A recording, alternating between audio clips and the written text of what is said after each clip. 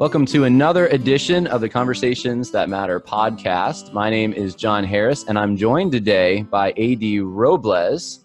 Hey, A.D. And A.D., are you concerned at all about coming on a podcast with a white guy as the host? I don't know if you're triggered by that.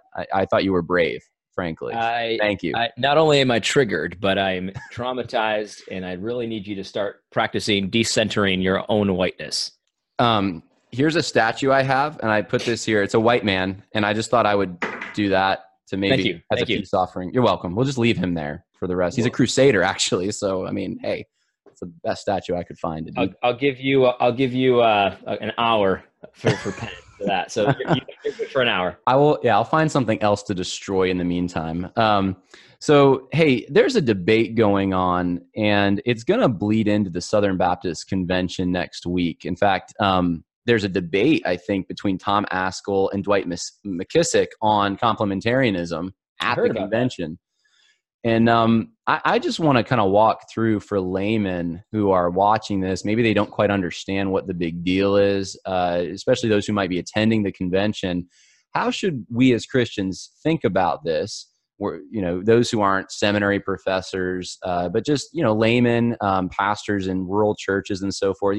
How do we go about navigating this issue? Because it's going to be the buzz and our opinions are going to be asked about it because it is an issue. So I wanted to start off by showing, this is a tweet that Beth Moore released on April 27th. And I'm sure you remember this, AD. She talks about preaching on Mother's Day. And then Dwight McKissick, who's a pastor in the Southern Baptist Convention, says that doing so is actually practicing biblical fidelity. And his reason is because gifts are not given according to gender, but the Holy Spirit gave those women proclamation gifts, and he opened the door for them to exercise them. So it's fine for a woman to preach on Mother's Day, and he's having a woman preach at his church. Mm-hmm. So, do you initially, when you saw this, did you have a problem with it at first? With Dwight or Beth? Because the answer is yes. Yeah, the whole situation. Yeah, did it shock you though? Were you surprised that this is happening, or maybe you weren't? I don't know. I think no. I'm not surprised that this is happening. This is the zeitgeist. This is the spirit of the world. At the end of the day, the push in the world is to sort of try to eliminate these distinctions between male and female that are so obvious to most people. And so, no, I'm not surprised by this. I'm surprised maybe that Beth was so bold about it, but good for her. If this is what she believes, I'm glad that she speaks plainly. Yeah. I'm glad she came out there with it. It's the lack of clarity, the muddying of the waters is frustrating. So it ends up, this whole thing develops to where Owen Strachan at Midwestern Baptist Theological Seminary, he puts out some articles on this whole issue of women preaching and the relationship between that and eldership and the function versus the role. And then Beth Moore says, Owen, this is drama, but I'm going to say this with respect as much as I can. I have self-restraint. I'd be terrified to be a woman you'd approve of. And so this just increases the drama. And then Beth Moore says, all these years I'd given the benefit of the doubt that these men, and it said this is Owen, this is, I'm assuming Tom Buck, Tom Ascol, they were the way they were because they were trying to be obedient to Scripture. And she says, that's not what it is. It's misogyny. It's sexism. It's about protecting systems involved in covering abuses and misuses of power. So I sense the social justice language, the critical theory all over. Yeah. It's all the buzzwords. And, Beth Moore is extremely intelligent. And one of the things she knows best is how to market herself. And so she is laser focused on winning a certain audience, and she's very successful at it. Yeah. I think you're right. People were very defensive. I remember, I didn't put this in this little slideshow, but I had weighed in on one of her threads, and I was attacked immediately and called all sorts of names. And it wasn't like scriptural arguments were being used against me. It was just, you're a hater, basically.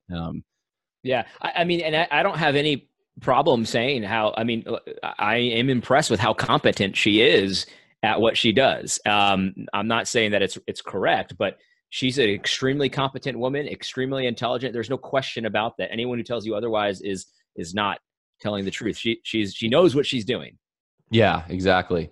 I agree with you there. So here's where we're at kind of now. This is May 31st. Beth Moore puts out a tweet, and she references a gentleman who is egalitarian. And she's kind of forwarding this idea that there's this big tent, this big complementarianism tent, and she's part of it. And then Al Mohler comes out and says, we have reached a critical moment in the Southern Baptist Convention when there are now open calls to retreat from biblical convictions, and complementarianism embrace the very error that the SBC repudiated over 30 years ago. Honestly, I never thought I would see this day. Then Beth Moore tries to kind of backtrack. She deletes her tweet by a person named Honeycutt, and she puts out this explanation. I don't know if you read that, but it wasn't, I don't think, much of an explanation. And so, Al Mohler was then praised by people on the complementarian side. And so this argument is still going on.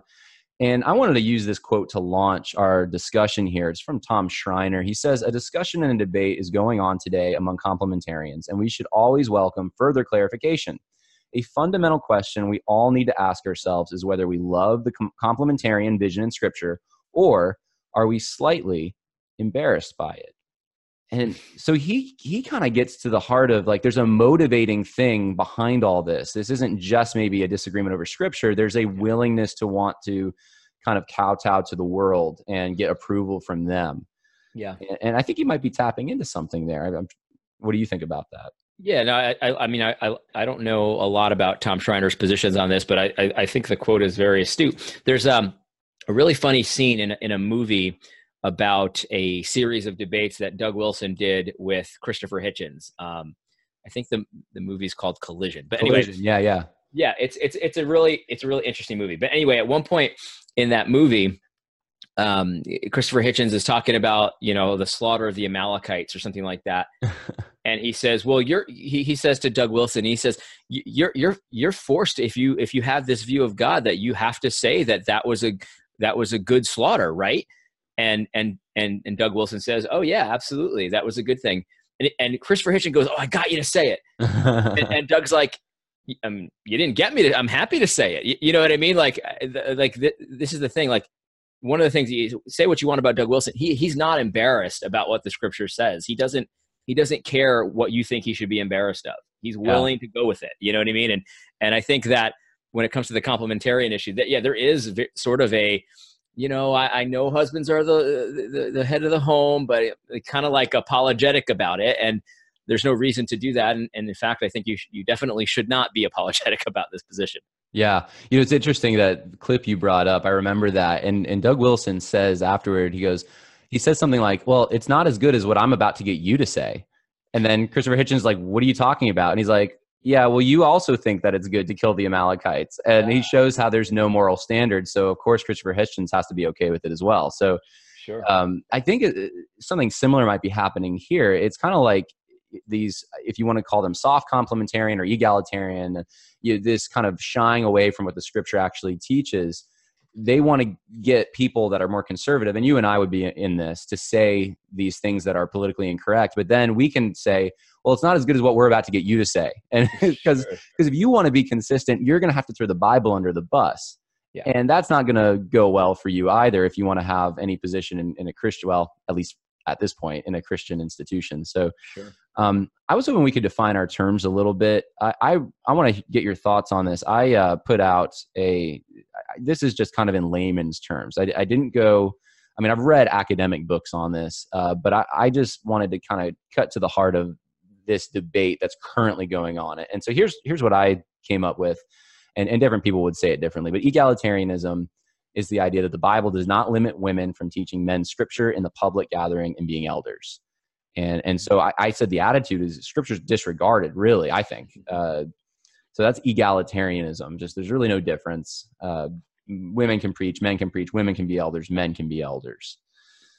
And then soft complementarianism, which I think is what we're dealing with in this debate with Beth Moore. The Bible does not limit women from teaching men Scripture in the public gatherings occasionally, but it does limit women from being elders. So they find the Scripture kind of embarrassing. That's the attitude that I see. And then, of course, what we would both agree on in complementarianism, the Bible limits women from teaching men scripture in the public gathering and from assuming authority, so church eldership, over a man. Sure. And this is, I think, the biblical position. Are you cool with those definitions? I know they're simple. Yeah, they're probably oversimplistic, but for the purposes of our discussion, I think it's fine. Yeah. Yeah.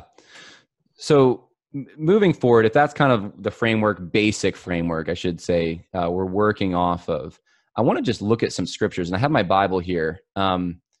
Genesis 2:18, right? It says, "Then the Lord God said, it is not good for the man to be alone. I will make him a helper suitable for him." And of course, in context, God has just made man, and he's given man a job to keep and cultivate the earth. And here's woman. And this is, from creation. It's so fundamental to, I think, our understanding of complementarianism. This is really about God's design. And so I know a lot of hay is made over that word helper. Right. And, I had someone, I'd be curious to hear your response to this, AD. I had someone tell me, this is in one of Beth Moore's threads, that, well, a helper is it's the same Hebrew word that God uses to describe himself sometimes. So there's no hierarchy going on here. What would you say to someone who says that? So, I mean, even just the premise itself that using the word helper means there's no hierarchy is preposterous, because there's obviously our hierarchy with us and God, and God's at the top of that. So, I mean, unless this person was literally arguing that the woman is at the top of the hierarchy, you know what I mean? That I don't really see. It seems like a non sequitur to me. Yeah, I mean, it's like going to another verse and just cherry picking. Oh, here's where the word is used. God helps us, and I was like, well, yeah, but in the context, right? There's a job that Adam has and a job Eve has, and this is the job that God gave Eve to help Adam in his job. And it's very clear that so the word helper, there's a distinction there, and I don't think anyone denies there's a distinction between us and God. So I don't really even get what the point is. Yeah. It's just an argument I heard, so I figured I'd throw it out there. Yeah. I want you to add in some verses here as well after we read these two, verses that come to mind for you. But 1 Corinthians 11, and of course we're jumping in kind of mid-sentence here, but it says, "For indeed man was not created for the woman's sake, but woman for the man's sake. Therefore the woman ought to have a symbol of authority on her head because of the angels." And as I'm reading this, I'm actually flipping there in my Assault Bible right now. And the context of this passage is headship, right? Sure. And so the reason that God says that there's a headship of men, in a sense, in the sense of, they're not that they can lord it over a woman, but that they are responsible and they have, like we just saw in Genesis, a job that women are to help with, is because of creation and the angels. That's what it says in the text itself. And so I don't see anything cultural here, which is the other argument I've heard. What do you think about that when you hear someone say, well, that's just what Paul's saying to the culture at that time? Yeah. I mean, that is the common thing. But, the reality is that Paul, I think even a lot of secular people admit that Paul was a genius, and he when he writes in such a way that he kind of assumes the argument against him. And so the kinds of things that he'll say when this is for 1 Timothy, for example, he's talking about a similar idea. And this is the verse where he says that a woman is to learn quietly with full submission. Mm-hmm. I do not allow a woman to teach or have authority over a man. Instead, she is to remain quiet. And so you can just hear the debater say, well, that's cultural. That's old fashioned. And Paul goes, because Adam was formed first and then Eve. Adam was not deceived, but the woman was deceived. But she'll be saved through childbearing if they continue in faith, love, and holiness with good sense. Paul doesn't allow that as an option because he's connecting this to the creation order. What happened in creation? And so I don't think we can look at the creation story and say, well, I guess this is just a culturally applied thing. No, this is reality. God created everything. This is the universe. This is our world. God created it a certain way, and Paul's applying that way that he created it in a certain way as well. And so that argument doesn't really get off the ground for me. And let me just take this opportunity to say that this issue is so crystal clear. I mean, there are some things in Paul that are hard to understand. That's a biblical position. In fact, I think that's a quotation from the scripture. There are some things in Paul's writing that are difficult to understand. This is not one of them. This is easy to understand. It's repeated over and over. And I mean, we're just scratching the tip of the iceberg here. Right. As far as, and so I'll respond to an argument like, hey, that was just cultural, but it's just so obviously not. He ties it to the creation order. Most everyone, in Reformdom used to understand and not acknowledge that, but here we are, I guess. I mean, you could take anything and just say, well, that's just cultural. I mean, if you're going to do that, right. Like anything becomes cultural. Right. It's one of these arguments that you just throw out there. I used to do this myself when I was debating with that, when I was a new Christian. This is how I was taught to argue. Debating an atheist or a secularist or whatever, and they bring up something in the Old Testament. My default argument was, oh yeah, that's the Old Testament. Yeah, we don't follow that anymore. And it's just one of these throwaway arguments that just shuts it down, but it doesn't really mean anything. Yeah. In 1 Corinthians 11, there is a cultural element. I mean, I believe in a grammatical, historical approach to Scripture and to each other and to the Constitution and to every written document, right? Like common sense applies, and we need to look at the original audience, authorial intent, and what were they trying to communicate. And in 1 Corinthians 11, I mean, the cultural element seems to be, there were temple prostitutes in Corinth. They shaved their heads. It was a shame. Women should have a head covering. There's a cultural element perhaps here, but Paul doesn't use like a concept of headship may have looked different maybe in different cultures. I've heard this argument, but he doesn't root that concept in culture. It's rooted in creation and the angels. He says, in verse 8, man did not originate from woman, but woman from man. Sure. I mean, it's he's going back to Genesis. And so, I'm in complete agreement with you on that. I don't understand when people do that, because I think they're just putting acid on the Bible. Everything's destroyed at that point. And let's also take this opportunity to say this as well, that 1 Corinthians 11, let's just be honest, it's mystified many people. And I remember when I first read it, I just didn't even understand what was going on. He's talking about the head coverings and all is because of the angels. Like, I don't really get it. But again, like this might be a theme of the rest of our conversation, but I don't feel the need to have to understand it completely to know the clear verses about women exercising authority in the church. It's just so much clarity to that. Right. That this complicated verse, which let's just be honest, it's a little bit more complicated, this 1 Corinthians 11, it is. I mean, I'm not saying I don't think I understand it. I think I might, but yeah, let's not confuse the issue with the confusing stuff. Let's look at the clear stuff, you know? Yeah, no, I totally agree. I'm a simple guy. Hey, so I was going to do this later, but I think now would just be a good time with the way our conversation's going. I feel like we should say this. I think it's obvious to probably the people listening to mostly our base that listens to us, that they know that we're not advocating that women and men are somehow like men are worth more or something, but we need to say it. I think like this doesn't mean that women and men are like any less made in the image of God because they're one gender or the other. Like we're saying that there's a hierarchy that God has established, and this is where the word complementarian comes in. There's different roles and functions. So it's not a worth thing. I just thought I should mention that. Absolutely. And if you have any doubt about that, all you have to do is look at the Trinity, because we see Christ submitting to the will of the Father, and I don't think anyone would say Christ was less valuable than the Father, because that's what he did. That's what he did. Absolutely. Nobody would say that. So I mean, look, we're not good clarification. It's worth saying.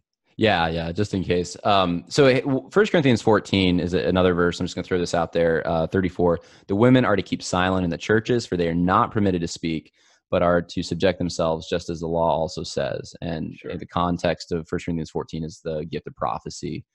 And so that's where Paul speaks. And he's talking about churches here, it looks like. So the main verse, though, that keeps getting and this is First Timothy. You actually were just, I think, quoting this. Yes. The main verse in that's at controversial right now is verses 12 and 13 of First Timothy 2. And you quoted this, Paul says, I do not allow a woman to teach or exercise authority over a man, but to remain quiet. Where it was Adam, and he roots it in creation. Sure. This is where there's a dividing line. And I want to ask you why you think there is this dividing line. I mean, is it just cultural embarrassment, or so here's like the two schools of thought. One of them is, well, Paul is saying that women just can't be elders. That's the exercise authority. Doesn't mean that they can't necessarily preach sometimes. It's just the office of elders. But it seems to me it's obvious that there's a function going on. It's speaking that he's talking about. So why do some people approach it differently than we would? Are they just not taking the creation order into account, or what is it? Well, I could give you the easy answer, but the easy answer is the effects of sin. I mean, sin, even in Genesis, when men fall, when Adam eats the fruit, God even says, your desire is going to be for him, but he'll rule over you. It talks about this struggle. So that's what the easy answer is. But this verse is so, again, I mean, I just have to, I don't want to, belittle people that have the other opinion, but this is just so crystal clear. It's not just talking about the office. It's talking about teaching. I mean, it's just very, very clear. It's talking about the office and the function of that office. People want to pull that apart. And I don't understand how you wrap your mind around pulling the office and the function of the office apart. But it doesn't even matter because if anyone out there knows a way to preach without authority, I mean, my mind would be blown. You can't preach in an unauthoritative way unless you're preaching something other than the Bible, in which case it's irrelevant and don't do it.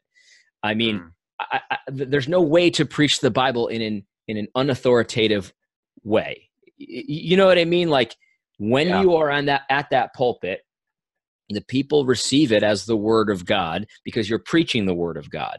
If you're preaching on something else, it's completely, I mean, that you shouldn't be doing that for all kinds of other reasons besides the fact that you're a woman. So I wanted to ask you this. I think that was an excellent answer. What about someone who give you pushback and say, AD, if women aren't supposed to have authority over man, how do you explain Deborah in Judges, or Miriam's song in Exodus 15, or Priscilla tutoring Apollos in Acts 18, women who prophesied publicly in the New Testament, Acts 2 and 17, and 1 Corinthians 11. So, where do we put those things? Yeah, I mean, and I mean, not only that, but we've got, women that, I think about Esther, for example. She had a tremendous influence on the people. I think of, there have been women that have done assassinations on behalf of the Lord. Like there have been women involved in all kinds of things like that. And I think, so there's two things I'll say about this. Number one is I'm going to go back to my old principle. That's all very interesting. And it's worth talking about Deborah. It's worth talking about Priscilla. It's worth talking about Esther. I think it's interesting to talk about. And we can talk about the circumstances that led to those situations. And there's lots of different ways you can interpret that. However, it still has actually nothing to do with the clarity of these verses. The clarity of these verses is so clear that all that other stuff, it's nice, but it really doesn't matter to me because I can understand First Timothy. You know what I mean? Mm-hmm. I can understand Paul's letters very well because he was a genius and he wrote in a very clear way about so many things. So that's my first response. My second response, though, is that I think, especially as complementarians, we need to be careful to say that there could be circumstances where a woman would be in a leadership position and that would involve leading men in certain circumstances. There could be circumstances like that. We can acknowledge that. And I think the Bible gives us, plenty of examples like that. However, the Bible also talks about how the reality is if that becomes commonplace, if that's like the rule instead of the exception, that's actually, that's rebellion. That's an example of God's judgment on your nation. Right. The Bible look, we're not going to be ashamed of the Bible. It talks about, like things like your soldiers are going to be women. Why would it say that? Why would it say, well, your soldiers shouldn't be women? That's why. And, Yeah. and just because there's a woman in the Old Testament that did an assassination and it was a good thing, it was a godly thing, doesn't overturn the fact that if your soldiers are like women, that's actually a judgment. But yeah, it was a shame to Barak that Deborah was even, doing what she was doing. So right. And so we can talk all about that if you want. And there's a few different ways to interpret it. Oh, it's a judgment against the people, or it was just a certain circumstance that it made sense. I'm okay with all that. And if you look at, there's a list of things women do. You look at Proverbs 31. This is not like the barefoot woman who's only good for, making meals and giving birth to babies. It's not like that. The Proverbs 31 woman isn't like that.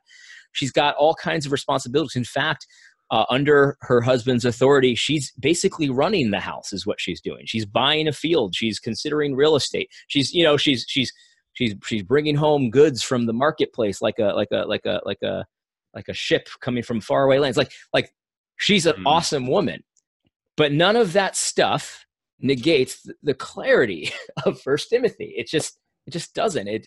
So my inclination is to just say, look, we can talk all about that, but it really actually has nothing to do with the issue. It's really a side issue. Yeah, I wanted to float this idea with you. I was thinking about this just this morning because I knew we were going to be talking about it. The idea of polygamy. I don't want to get into polygamy like in detail at all, but a lot of the patriarchs were polygamists, right? And of course, there's all sorts of things they did that we look at now and we think are horrible things. Sure. We might call them sins, but God doesn't specifically ever call polygamy a sin. In fact, when David's with Bathsheba, he said, "I would have given you more horses and wives," plural, if you wouldn't have done this. So there's. Sure. God does not endorse polygamy. I don't see an endorsement anywhere. But there is a deviation from the created order. And of course, in the New Testament, leaders in the church can't be husbands of multiple women. You have to be a husband of one wife. And so I was thinking about this, and I was thinking that's also rooted in creation, the one man and one woman. That's right. And the question I think that is not being asked in this debate as much as it should be is what ought to be the case? What should a woman's role be? Not what can a woman do, what can't a woman do, but what should a woman do? Like what's the ideal that God has set up, rather than trying to find this nuance where we can then, stuff some egalitarianism and get a woman to do something that normally men are supposed to do because it's permissible. Like it's just the wrong way of thinking about it in my mind. Sure. Like you could justify polygamy that way and say, well, where does it say that you can't? Like, it's like, you know what I'm saying?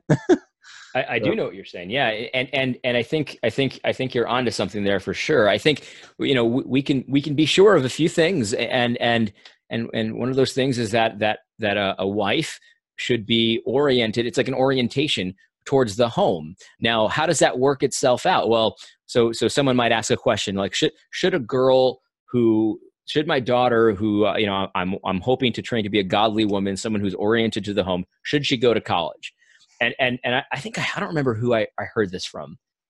Well, it doesn't matter. But the point is, it doesn't originate with me. So the question is, should my daughter, who I'm trying to train to be a godly woman, go to college? And the answer is, well, that depends.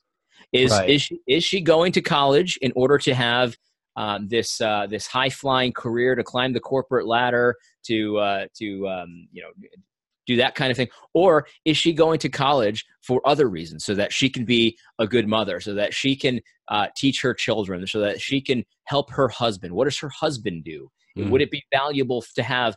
Because at the end of the day, like, women have a tremendous influence on the church through their husbands. It's not a direct influence, it's an indirect influence. But think about it. All of your pastors' wives have a tremendous impact on the life of the church, because they have a tremendous impact on their husbands. And their children. The hand that rocks the cradle rules the world.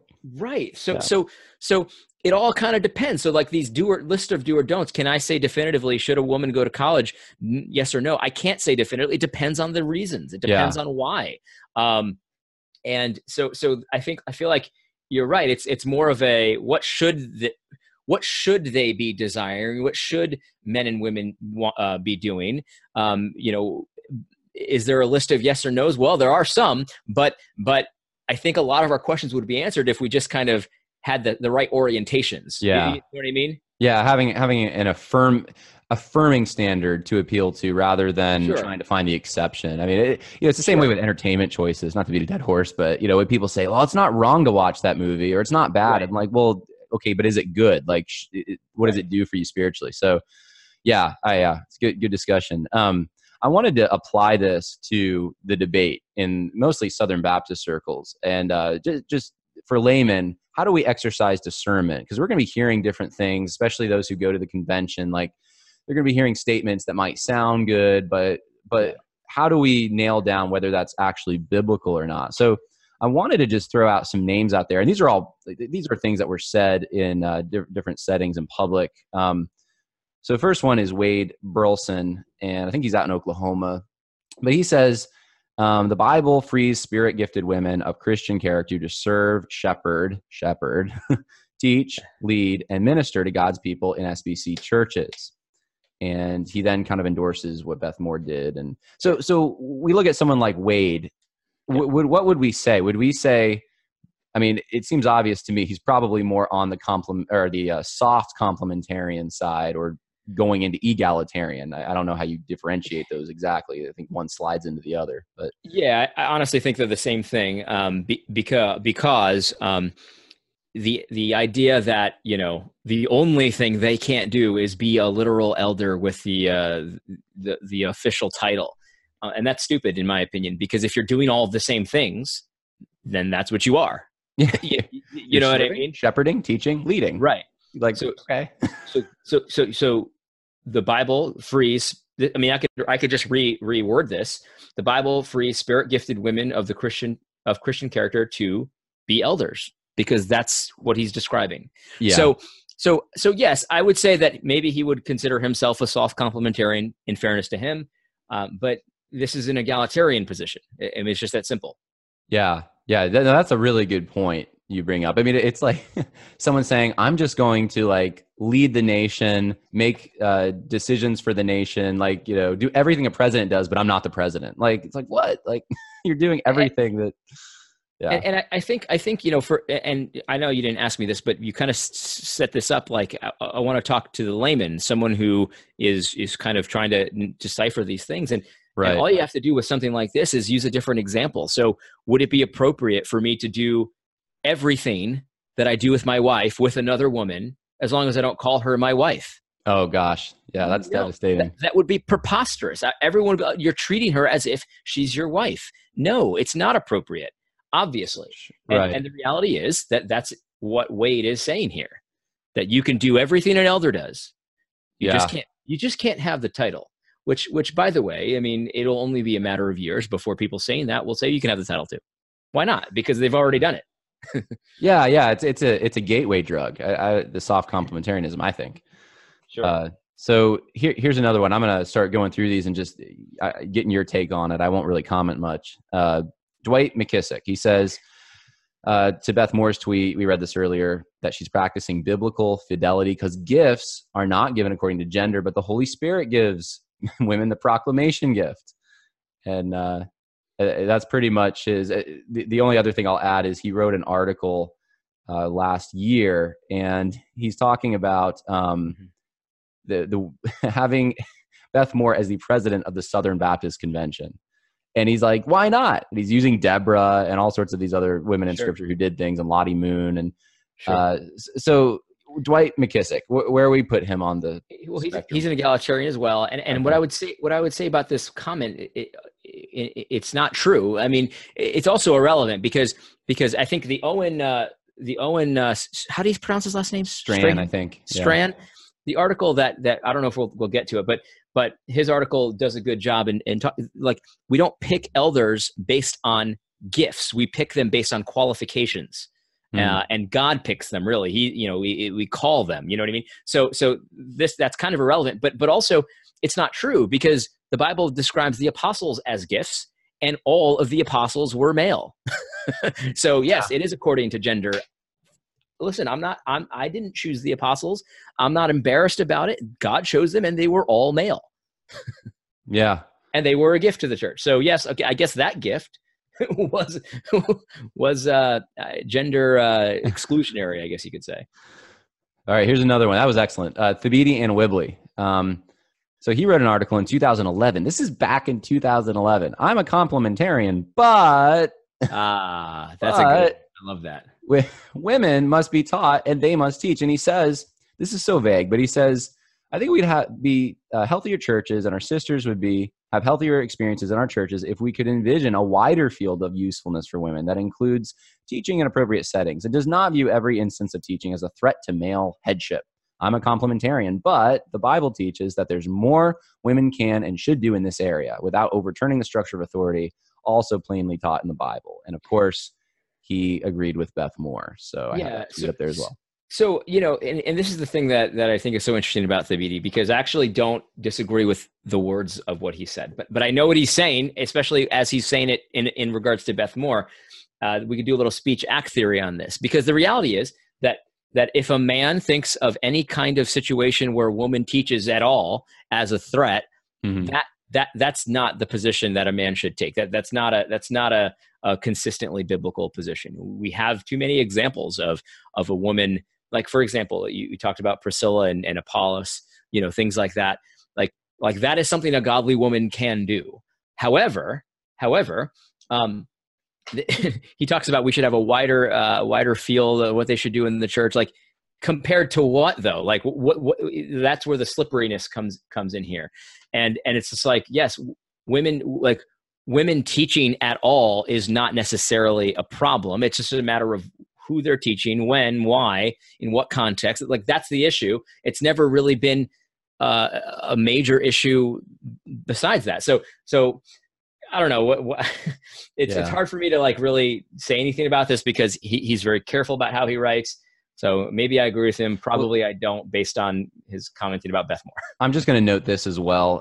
He says power and privilege-based fear digs in every time and never views progress and equality through the eyes of faith. And so this is like a personal attack against anyone who would go against Beth Moore. And it's the social justice language. And I just feel vindicated in this because so often this whole debate is presented as, well, there's this side and there's that side, and they both have points, and we should just kind of talk about this. And we've made the case for a while that, no, this is like a new gospel. This is a new worldview, and it gets into everything, and it'll fundamentally overturn everything. And this is an example of that. Thabiti Anyabwile, like the way he approaches this, he just thinks about it differently. He looks at everything as power and privilege. So he just applies it to this new issue. But and look, and the reality is a good balance is hard to strike, because like we understand that feminism is on the march, is on the move, but we don't want to overreact and say, okay, so because women are trying to usurp authority in the church, that therefore women can't learn. Nobody's saying that, but maybe there are some people. There probably are some people saying that. There's crazies everywhere. Yeah. But this idea, like, women should be taught, like, show me who's saying they shouldn't be. Right. Why are they saying it? Well, let's talk about that. But anyway, what? Yeah. No, I've said this for a long time. If you look at like Russell Moore or even Bruce Ashford or any of the guys who have this third way, it's not Republican, really. It's not Democrat. It's this third way. Whenever they set up right and left, it seems like they always set up the right wing is like the extreme of the extreme. Like they put Nazis over there, and they're like, yeah, these are the guys who think that like women should just, and it's like the worst fill in the blank. Yeah. And then when they talk about the left, it's like the most reasonable left wing kind of moderate that they use. It's just like, it's a different scale than we're used to. It sure is. So anyway, thought I'd make that comment. J.D. Greear is the next one. I have a few quotes from him. This is something he posted March 15th of this year. Can women teach in the church? And he says, throughout the Bible, we see women instructing and exhorting mixed audiences also, both publicly and privately. And he gives examples. Women can teach large Sunday school classes and Bible studies as long as they don't mimic teaching authority of an elder. And he says women cannot teach during the weekend service, though they can give testimony, offer insight, and speak encouragement. And then here's the last quote. Men can work, this is, I guess, a summary of some of his beliefs. Men can work for women in the church setting in certain departments as long as women place themselves under the authority of elders. What do we do with this?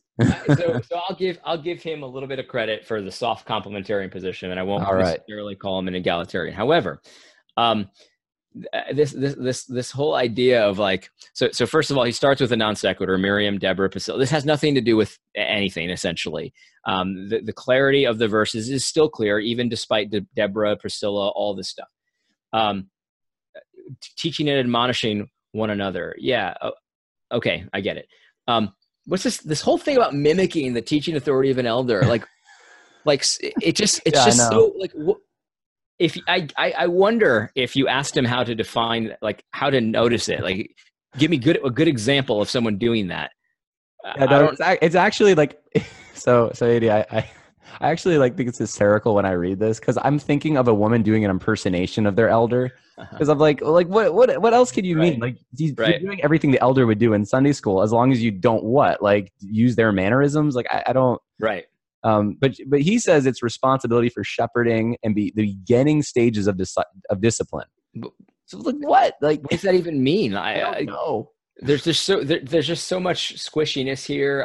So I'll give him a little credit, because at least he, not like that first guy Wade, who's like, oh, they can shepherd too, they can do like. So I'll give this guy a little credit, but this is embarrassed to be a complementarian position. Yeah, and he's. Well, yeah, I'll leave that comment. Let's go to the next guy. Oh, it's your favorite. It's your pal. It's Russell Moore. So he wrote, this is in August of last year. Will complementarianism survive Me Too? Dude, I hope you can like interpret this, because I have no clue what he's talking about. Here's what he says. A genuine complementarian church ought to be the church where the men are constantly asking, how should we give away our authority and power in every way that is biblically allowed in order to empower others? And how are we to set aside our own interests in every way that is biblically allowable in order to further the interests of others? Here's the second quote. Mm-hmm. What we are seeing now is a sifting of hyper-complementarianism and a biblical complementarianism, he added. Well, this is an article about, I guess he was interviewed. He added, noting that the hyper variety emphasizes the distinctions between men and women in such a way that magnifies those distinctions beyond the commonness and sameness that we have. What in the world? Yeah, I mean, I can kind of like, if I'm being charitable, I mean, I could kind of understand what he's saying to a degree. I don't want to be a hyper complementarian in the sense of I don't want to go overboard. I just got done saying that there's an overreaction that you could do. Mm-hmm. I agree with that. And then with the other thing, it's just like setting aside your own interests. Well, the Bible does say you should not only consider your own interests, but also the interests of others. That sounds pretty biblical, but I just don't understand how, like, if you're a pastor and you have a certain authority when you're preaching the word of God, like you can't give that away. I don't know. I don't really get it. Yeah. It's like so vague. It's like, I look at it, I'm like, okay, like everyone agrees with this. Like, what are you saying? That's right. Like, okay. Well, here's, but I guess it's not his fault if we all agree. I mean, I don't know. It's just, the problem is that he's aligned himself in such a way that it's like, you see something like this, you're like, I'm suspicious, even if you shouldn't be. You know what I mean? Well, he shadow boxes a lot. Like he'll go after this villain, because I'm thinking, okay, he's arguing against something in this that he hates, but like, what is it? Like, so he may be like, in his mind, maybe what he's saying is perfectly legitimate. It just doesn't seem like a helpful, clarifying kind of thing to say. It muddies everything. Well, here's something that's a little more clear. And it's one word from Russell Moore. Pastor Steve Gaines said earlier this year, why shouldn't the next president of Lifeway be a competent, godly woman? I see no biblical reason Lifeway has to be led by a man or a former pastor. And Russell Moore says, amen. So a little more clear.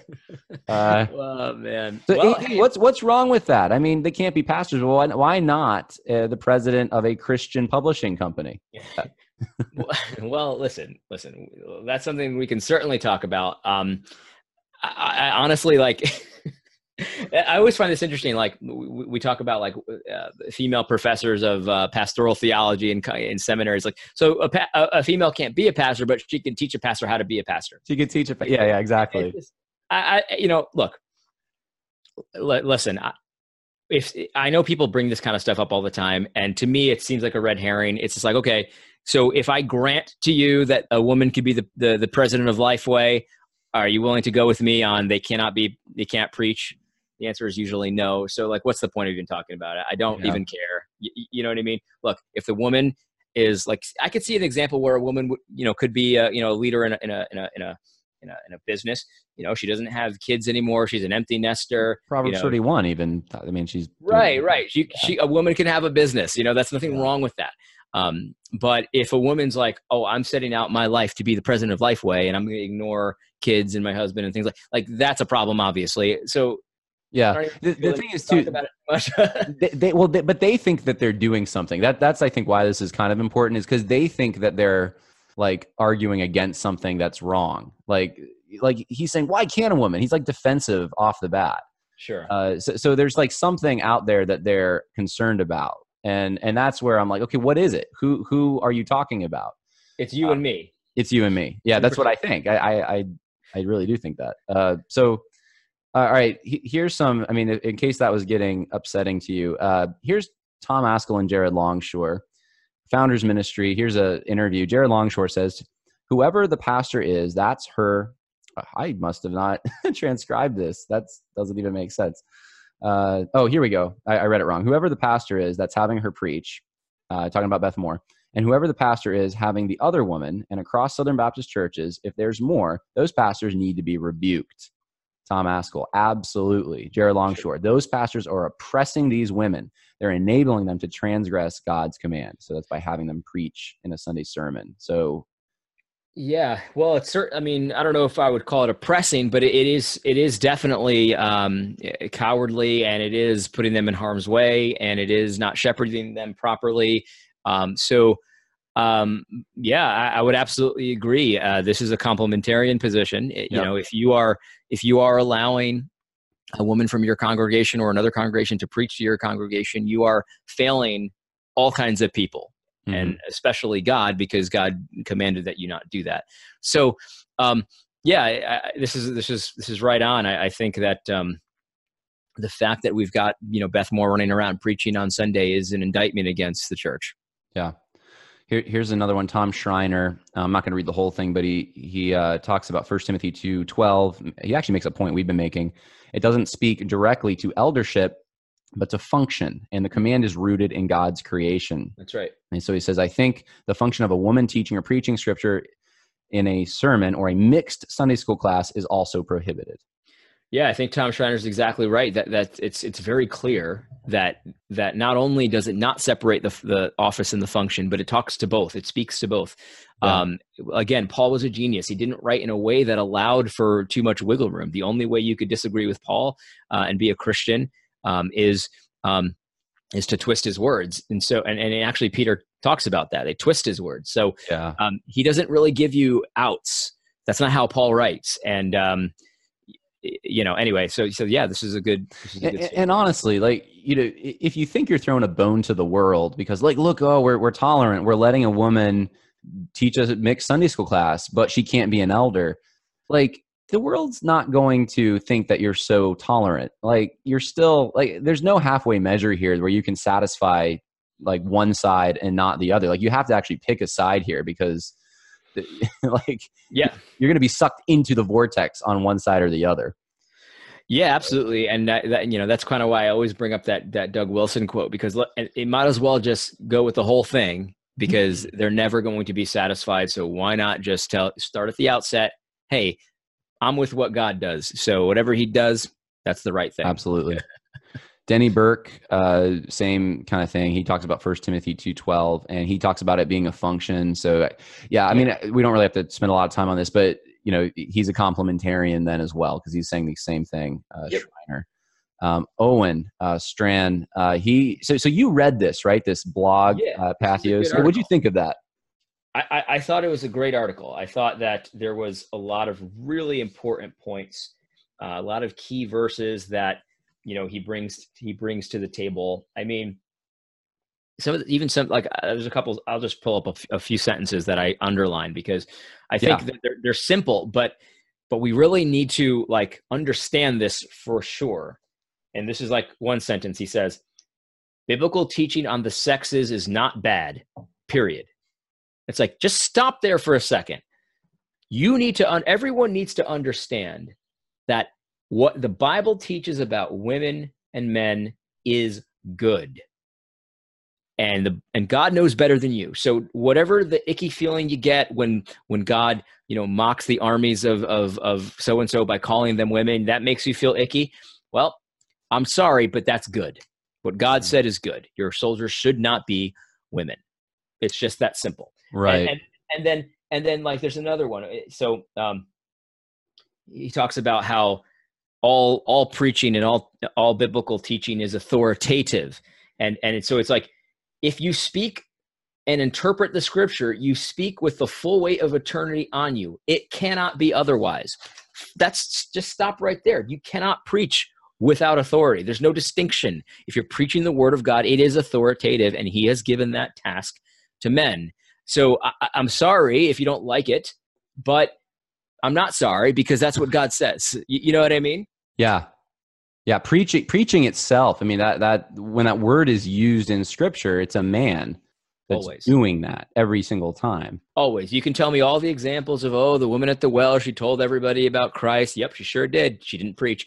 This person was correcting Apollos' theology. Oh, yep, she sure did. She didn't preach. Like there's no time when the Bible uses that word to describe a woman doing something. It just doesn't happen. Excellent point. Yeah. So this article, I think this was in response to Beth Moore, and I think he mentions not just Beth Moore. I think he mentions J.D. Greer in this, but he's not. I mean, his tone. What did you think of his tone? Just out of curiosity, I thought it was respectful. Oh, absolutely. Yeah. Oh, absolutely. And I got to be honest. Like when I've seen Owen's name before, and I've seen it in certain circles, so I kind of have a preconceived notion of who Owen is before I've even read anything of him, and I was expecting him to be softer. Let me just say that. Yeah. Due to no fault of his own, just because of the associations that he has. That's my own problem for prejudging. What I read here was not soft. It was very clear, and it was absolutely, I make fun of this term a lot, but it was winsome. Let's just be honest. It was written in a way that I think is extremely respectful given this, given the topic. Yeah. You know what I mean? So, tone issues, like if someone has a tone issue with this, I honestly don't know. Yeah. I mean, I don't know what to say about that. I mean, this was great. So I'm going to actually take that link and I'm going to put it in the info section. So if you're watching this and you want to check out that article, I would highly recommend it. Just go to the info section. It's right there. So last but not least, I want to talk about Danny Akin. There was a recording that was put out there yesterday online, and I've listened to it now twice because I really wanted to make sure I understood his argument, and I think I get it now.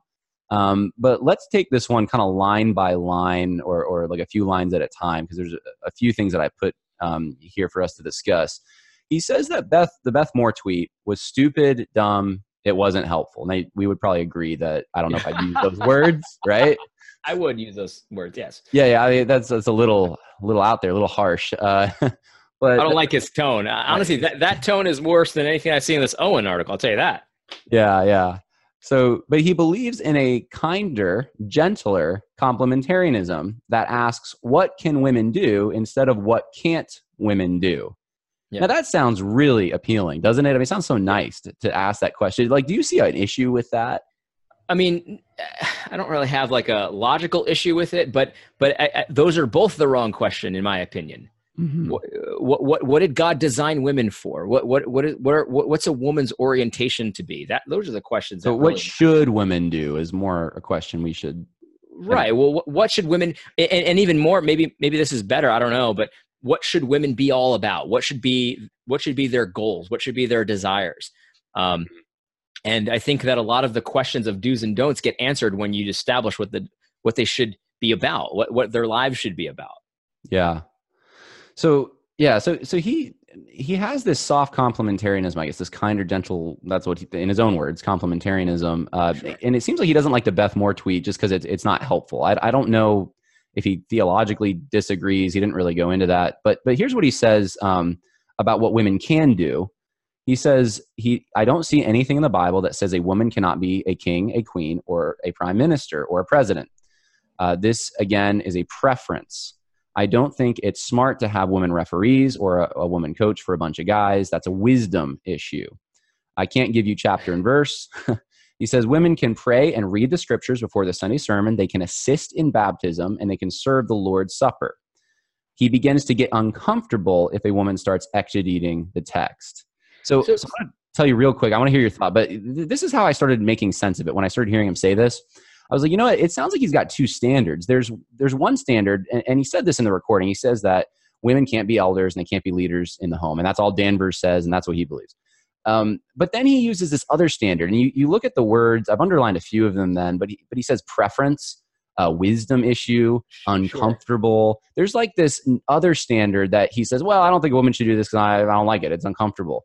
I mean, what do you think of that? Do you think women should be able to do these things, or I don't know? What's your mindset? Yeah, I don't know. I listen. I think what I find so silly about this is that at the end of the day, if the Bible doesn't allow women to exposit the text at the worship service, which I say it's very clear the Bible does not give the women the authority to do that.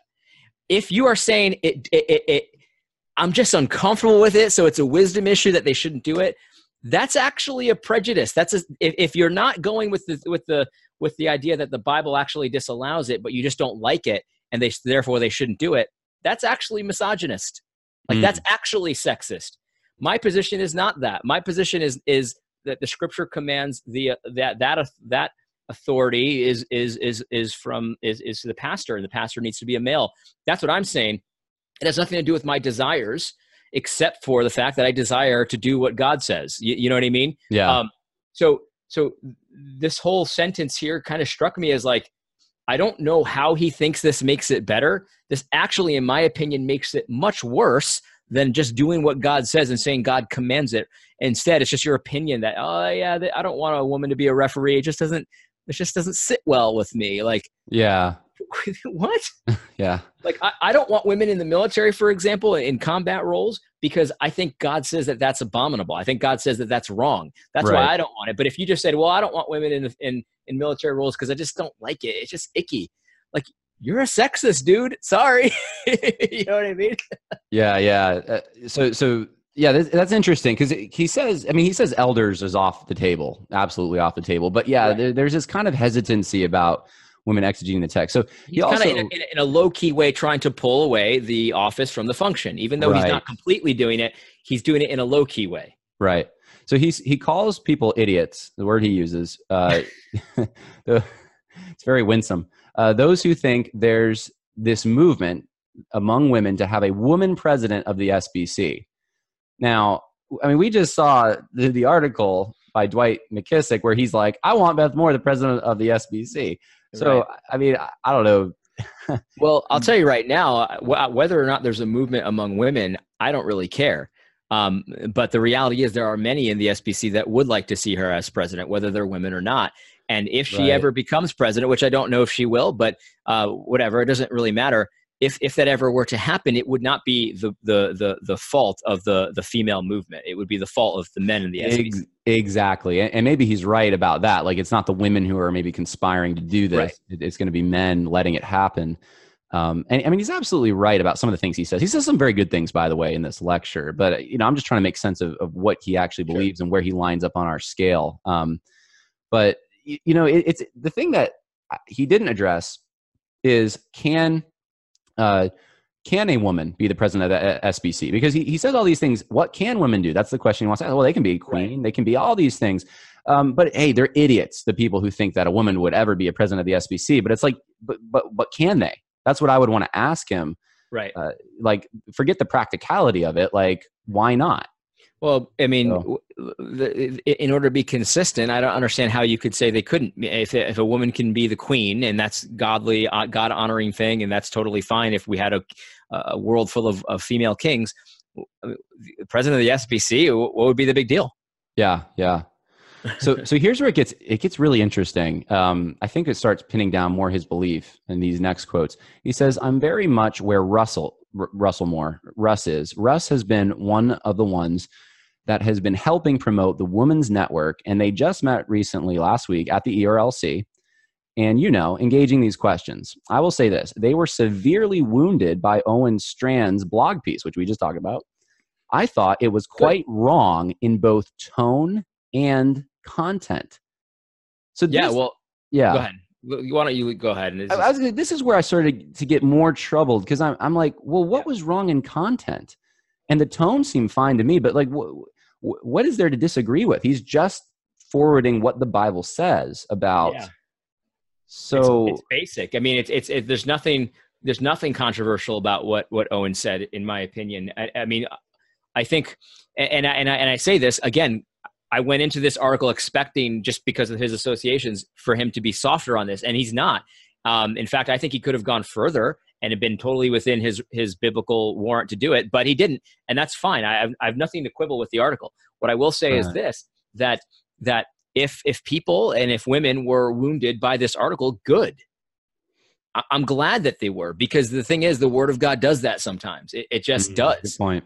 And so, you're right. That quote kind of makes me seem like maybe he's a little softer of a softer complementarian than I thought at first. Right. Yeah, that's what I thought too. And here's where it even got more so. I was like, okay, maybe he's like really soft, because he says he talks about Criswell letting his wife teach a co-ed Bible study at First Dallas, and he thinks, and this is the word he used, it was unwise. And then, so listen to this. He says, I think it was probably even, I don't want to say unbiblical, because if I say that, then, and he cuts himself off and he says, I'll just say, I don't think it was the truest expression of what the Bible teaches about what women do. I don't have a problem teaching, you pick the context, co-ed, exceptionally, but not normative. If Lottie Moon were alive today, would I have her come to my church and speak on a Sunday morning? I would, but she wouldn't be there every Sunday in the authoritative position of a teaching elder. It strikes me as just like watching one of those presidential debates where you get asked a question and you're just like, you don't want to answer it, but you kind of have to, because if you don't, you're going to get slammed. So like you answer it, but like you don't say anything of any value. You just kind of go between two positions and expect it to all make sense at the end. It just doesn't. Right. This makes no sense. This makes no sense at all. So it's unwise, but it's kind of unbiblical, but maybe not. But could she preach? Yeah, she could, but maybe not every Sunday. Like it's just, there's no consistency to this. And I'm not going to say that he doesn't have a position that he holds consistently, but he sure as heck did not communicate it. Yeah. And this is in a class. The video that I saw, I think the title was, oh gosh, it was something on gender. So it was men and women. So the class is actually on this subject. So yeah. So Al Mohler, he put out that tweet about Beth Moore, and him and Danny Akin are friends, and it would be cool, I think, if this is not happening already, if maybe some of the things going on at Southeastern were addressed, because it's not just Danny Akin necessarily that's saying some of the stuff that, I mean, people are paying for, in the pews for their pastors to learn, and it sounds similar to some of the things Beth Moore's saying. But I wanted to show you this. This is the church Danny Akin goes to. It's Wake Crossroads, and they put out an email. This was, I think, last week or the week before, but they have the search team. So they have a search committee at their church, and it says chairperson, not chairman, but chairperson of the search team is a woman. Very politically correct. Yeah, very politically correct. A woman's name. So they're looking for, I guess, a pastor, because that would be what a search committee does. And a woman is the chairperson in charge of searching for a pastor. It seems it's weird. And then you look at the seminary itself. If you go to the website, even right now, the trustee listing. So here's the chairman. So they're not as politically correct as the seminary. The chairman is another woman. So the person in charge of helping like craft men's curriculum and I guess hiring professors, and I mean just the spiritual health and everything else, financial health of the school is a woman. So I'm like scratching my head a little bit, and it doesn't surprise me as much that Danny Akin believes what he believes, if this is kind of the church and the seminary that he's at, right? Yeah, to me, it's just this is an example of, I think, what Russell Moore, I think, was saying about we should try to give up as much authority as we can to the women as biblically allowable. So are they within their biblical rights to have a chairwoman looking for a pastor? I mean, chairperson, AD. Chairperson. Very, yes. Chairperson. Yeah. I mean, like, I don't really want to weigh in too much on that, but the reality is why would you think that's a good idea? Like, I don't get it. Yeah. I think it's kind of silly to say, well, a woman can't be a pastor, but a woman sure knows who the best pastor is. Like, I don't know. Like, it just seems kind of preposterous to me. I don't really think there's, like, you know, again, we talk about Deborah, we talk about Priscilla. There's certain circumstances that led to these things. Is there just a lack of men that are capable of running a pastor search? I highly doubt it, but you know what I mean? I don't know. Yeah. Or being the chairman and the trustee board, it's the same thing. Right. I highly doubt that the problem is that there's just no men capable. Yeah. I think there's some engineering going on there. Yeah. Well, good point. Do you have any final thoughts? Yeah, well, I'll say this, and this is. I think you wanted to gear this towards the layman, you know, someone who's just trying to figure these things out. If they have opinions on it, but they're just trying to weigh, you know, what does the scripture really say? And I think, you know, I'm a simple guy, and you know, I didn't go to seminary or anything like that. Nothing wrong with seminary, but I didn't go there. There are some things that are hard to understand that, you know, maybe you know, knowing the Greek would be helpful. You know, going to seminary might be helpful. There are certain things like that are a little bit more complicated. This is not one of them. It is easy to understand what Paul says in 1 Timothy. It is very easy to understand what Paul's saying in passages in Corinthians and some of the other pastorals. It's easy to understand Genesis, where the woman's made as a helper for her husband.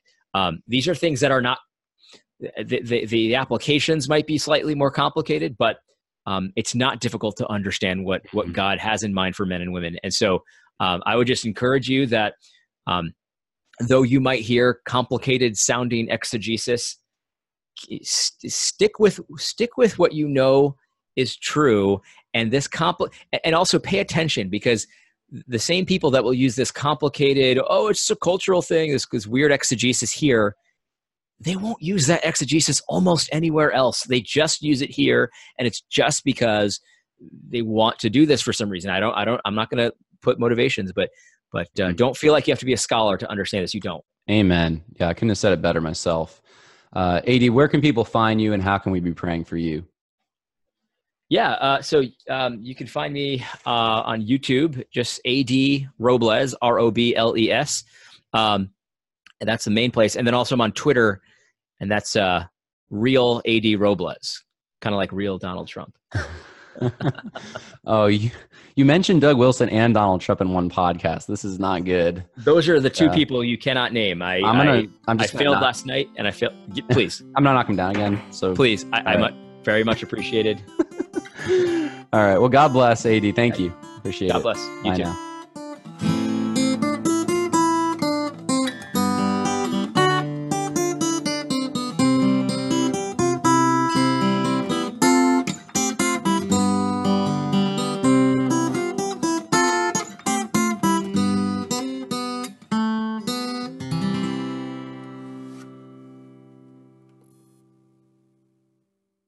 You know how to book flights and hotels. All you're missing is a tool to plan the travel experiences you'll have once you arrive. That's why you need Viator. Book guided tours, excursions, and more in one place. There are over 300,000 travel experiences to choose from, so you can find something for everyone. And Viator offers free cancellation and 24/7 customer support for worry-free travel. Download the Viator app now and use code Viator10 for 10% off your first booking in the app. Find travel experiences for you. Do more with Viator. Sick of being upsold at gyms? My guy, you're currently a base member? For $90 more, I can upgrade you to our Shred membership. For $130 more, you'll be a Swole member. And for just $300 more, you'll reach Sweat Platinum. At Planet Fitness, you'll get energy without the upsell. Never pushy, always free fitness training and equipment for every workout. It's fitness that fits your budget. Join Planet Fitness for just $1 down and $10 a month. Cancel anytime. Deal ends Friday, May 10th. See Home Club for details.